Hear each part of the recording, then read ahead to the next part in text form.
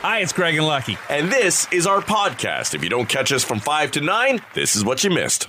Well, the never-ending debate over money buying happiness has surfaced again recently when people were asked, would you rather have a low-paying job that you love or a high-paying job that you hate? Well, I've never had either.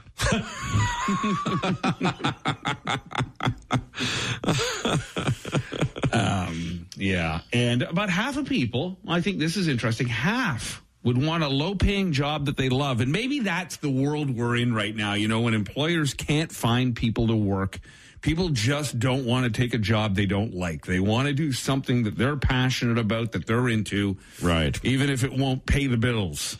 Yeah, I don't know whether or not that when we consider what is low paying, if that is a job that can't even pay the bills. I think we described low paying as still in the six figures.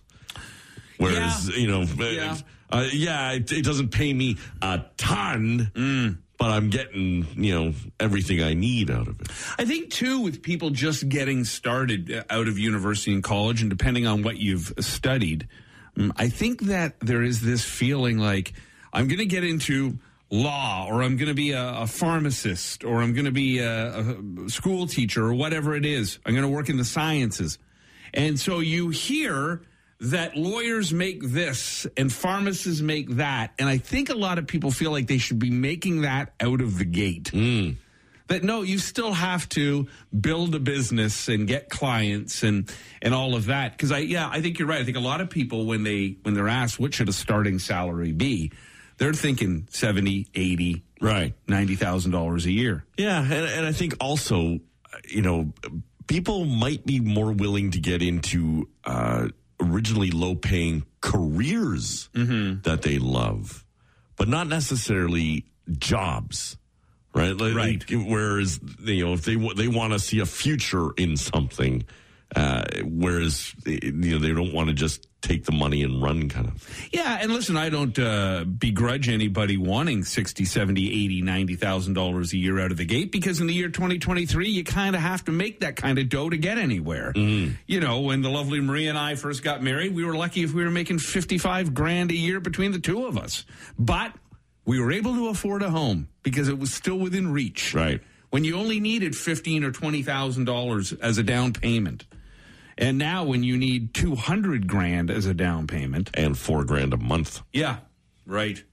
Now, speaking of mortgage payments, and I don't know how this would affect us, but I'm hearing that the Silicon Valley bank crash could play in our favor for, not that it would be like 2008 when the banks crashed in the States, but rather because of that, interest rates could start to fall. There could be some domino effect with that. I don't know if that's the case or just wishful thinking.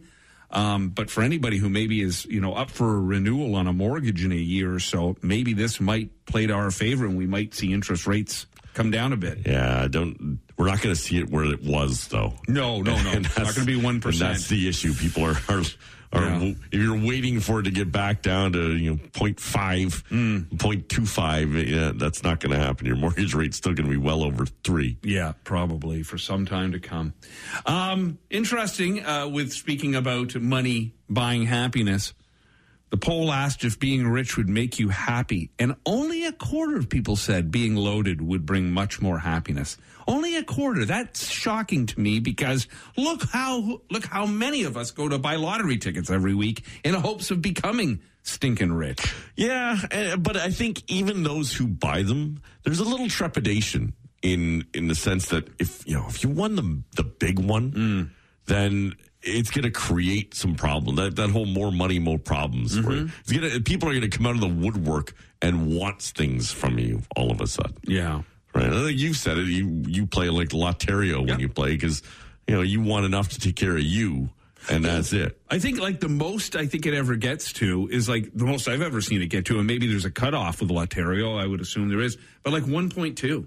Yeah. If I could win $1.2 million, oh my world would be completely different. And all it would do, and if this is a major thing that it would do, is it would take away all my debts. It would give me a little nest egg, and it would let me sleep at night. Right. Well, and listen, when I was in the States in January, I bought a ticket for that Powerball. Yeah. Right, which was 1.2 billion. It's insane. U.S. It's insane. Like, it's not even fathomable, really. No, and sure, at that point, you're going to buy yourself a lot of freedom. And, and perhaps, we're not trying to buy happiness out of that. I think we're just going to buy stress relief more than anything. But there'd be some extra stresses that come to you. Oh, for sure. But I think it would also buy you a lot of isolation and loneliness. Oh, yeah. How do you trust people? Yeah. Look at Tiger Woods right now, right? He's he's single again and going through whatever he's going through with his now ex-girlfriend. Mm-hmm. You know how hard it must be to find someone to date that doesn't know who you are or isn't looking for a hand up. But there's a bit of a personality flaw with him. It's strange that he continues on with these women who their stature in life is so low. Right. Behind him. Yeah, not like the best. Restaurant managers. And I mean, even his wife, Elon, was a nanny. Like, okay, I get it. As he's aging, it's going to be tougher for him. But even when he was a younger man and was in the prime of his life, he was really dating these women who, of course, were looking for a hand up. And I think there's so many other people in his similar situation, too, that when you've got that kind of money, I guess the example I was trying to make was just that when you've got that kind of money, fame or popularity, whatever it may be, combination of the three, then it can lead to more issues in the sense that you can really... Do you trust people at that point? That's right. Look, the reason I only mentioned his personality and dating thing is I read something the other day that there's odds makers now who are putting up the bet on who he will date next. And the number one, Gisele Bündchen. Wow. Now, I say that's perfect for him. She doesn't need his money. She doesn't need anything from him. That's a safety net for him as well. Mm-hmm. Not signing all these non-disclosure things when of course you got to get women who are a waitress to sign these things. I'm crying out loud. I don't know. And, back to the money and happiness and not trusting. I remember this is years ago and I read it in like some magazine, and it was the story of a young woman who won like the Powerball. And at the time it was whatever it was.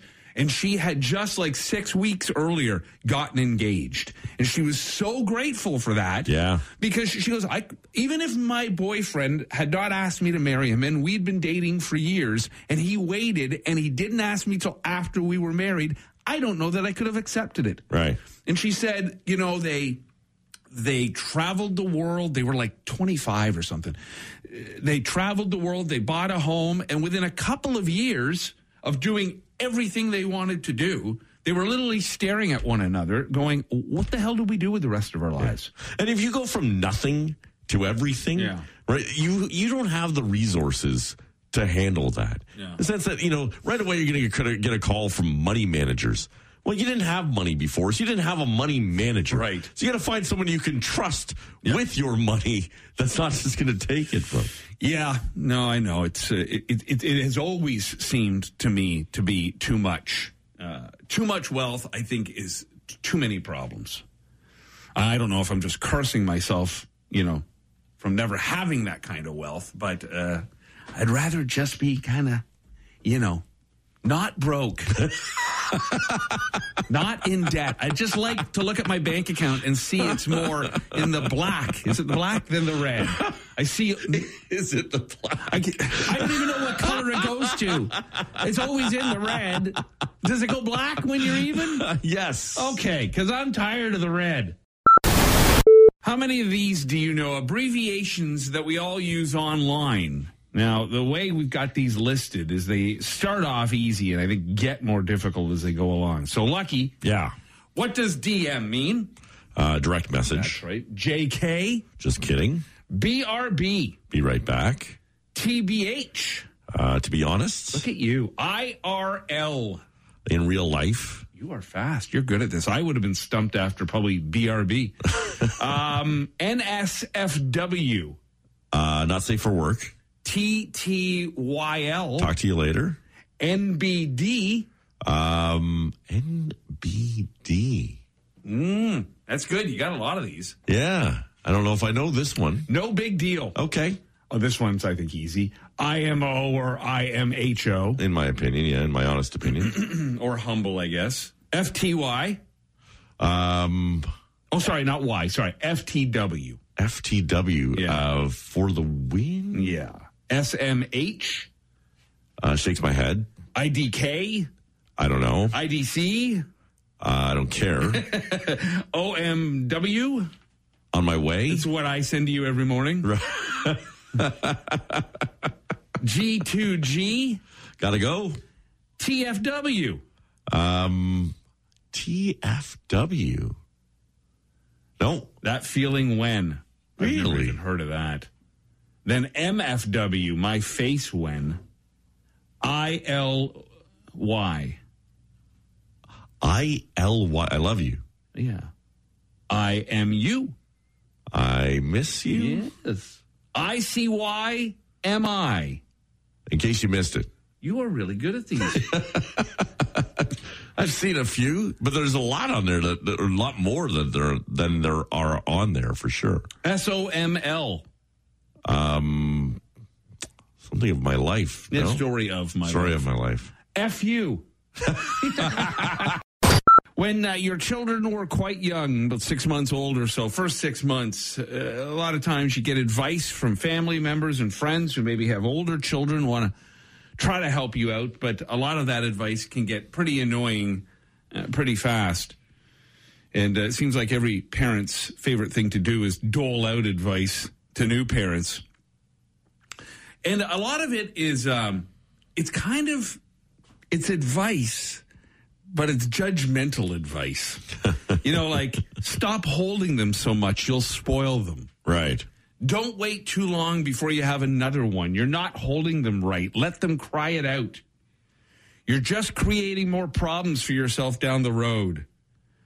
Don't entertain them with the TV or your phone. If you let them sleep in your bed, they'll never leave. These are the things that... I don't know if parents are just saying this stuff to other new parents because they've been through it, so they made those same mistakes. And I don't know if holding a newborn too much is going to spoil them. I mean, you got to kind of... There is that crying it out thing, right? You're supposed to let them do that. And I think we've all gone through that with young children. I think setting bedtime or getting them to sleep in their own beds is one of the more difficult experiences for many that you can go through as a new parent. Yeah, especially if you have had them in the bed with you. I remember saying to Maria, there's not a chance.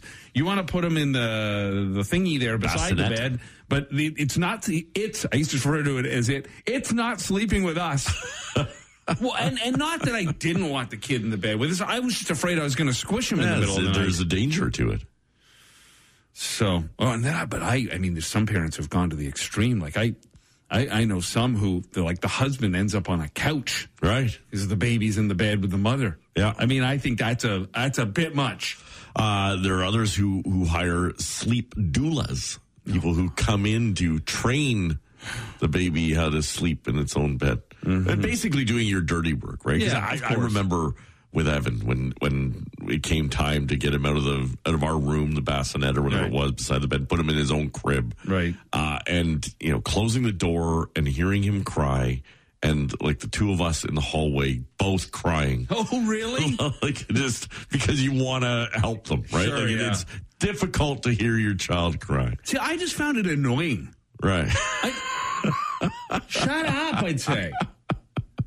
Like, enough. You're fed. You're dry. Enough. Now I'm at the point where I try to make them cry. Yeah, you're not happy until they're crying.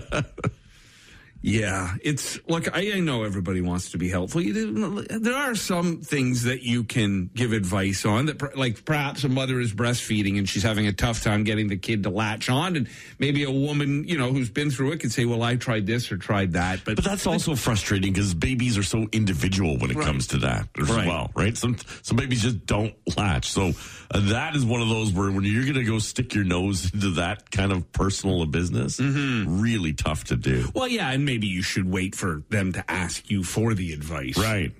I think that's the general rule, probably. You've had your kids, you raise them. Let the other raise their children. Shut up. Right. If somebody wants to ask a question, if a new parent needs some help, they'll ask. If not, leave them alone. They'll figure it out for themselves. But we all believe. And look, I'm in that department, I don't think I was ever bad. I know that certainly when Maria and I were waiting for Daniel to arrive, I think we were pretty sure we were going to be the best parents ever. Well, I think we might have been a tad obnoxious in our beliefs of like, well, this is how we're going to do it, and we've got it all figured out. So many are like that. Yeah. And that changed pretty quickly. It all went out the window, especially when the little Hellraiser David arrived. We're never going to slap them on the bum rule changed relatively quickly. I think I smacked him for the first time in the car ride home. I almost had to go back into the house and change my pants this morning. I went out and started my car, went back in, came back out. And as I step out the door at the bottom of my driveway, two dudes picking through my recycling. Oh. Wow. Well, you know your car is a piece of crap when they're more interested in the wine bottles in your recycling than a running car in the driveway. I mean, I see them all the time in the evenings when you put out your recycling. Someone's driving around or riding their bike or doing whatever. And listen, it's my little... I used to, pre-COVID, return all my beer cans and wine bottles and booze bottles to the liquor store. And when COVID hit, I stopped doing that, and I've carried on with it. And I figure, somebody needs it more than me, and take it, have it, do with it what you will. But at 4:30 in the morning, dude? Yeah. Really? Yeah. And two of you? You're a team? They are. You're splitting a 50-50? Right. And that's how they work for their money, which is, in some senses shocking to me, because all I hear from businesses and business owners that I know is that they can't get staff. Right. Like they can't get people to work. But, that would mean showing up to work and working someone else's hours. Yeah, I think with guys like this, it's a whole other level of issues, right? Oh, right. Yeah, these of course. guys are not going to be coming in and working at the drive-through because they've got a lot of probably things they're dealing with. I want to say those guys might have been in my neighborhood recently in the afternoon because, the dog was freaking out at one point because, there were two guys going around and they were communicating with each other, like they're talking to each other on cell phones, telling where they were. They had a whole system. They had a whole plan. Probably making about $280,000 a year. Yeah. I mean, I'm fine with all of it because I feel like, okay, you need the money, go take it. But when the guy pulled up in the Range Rover that one day, I thought, enough is enough. Thousands of people took an online poll and were asked random things that are turn-ons and turn-offs. Oh. People were asked about tattoos, and most said they're a turn-on. Okay. But we're less likely to agree about piercings. Less than half said they're a turn-on. Gotcha. They didn't ask about locations of the piercings. Okay. I'm assuming it's not just ears. No. Boy, some of that looks painful. I mean, the earlobe looks painful enough. But you see, like a tongue piercing, or to me, that must have been painful as hell. Right. I don't get the lip one, but to each their own. Yeah. I just don't know. I think constantly be playing with it, or maybe that's the point. Or with the guys that get the big holes in their earlobes. Yeah. They get the plugs. Yeah, it's strange. Anyhow, that's just neat. It's not my thing. When someone you're dating responds to a text immediately, most said it's a turn on. Those who think it's a turn off say it's a little too desperate. Okay. No. There's probably a very fine line of what's too quick and too long, though. Yeah. Yeah. Okay, too short is desperate, but anything over a minute, and you're fuming at the other end waiting for a response. Probably a spot on time. It must be 1 hour, 12 minutes. If you're 1 hour 13, it's over. When someone's really funny, it's a big turn on. Almost all say humor is very sexy. Right. When someone's super talkative, over half said it's actually a turn on. I would think it would be a huge off. Okay.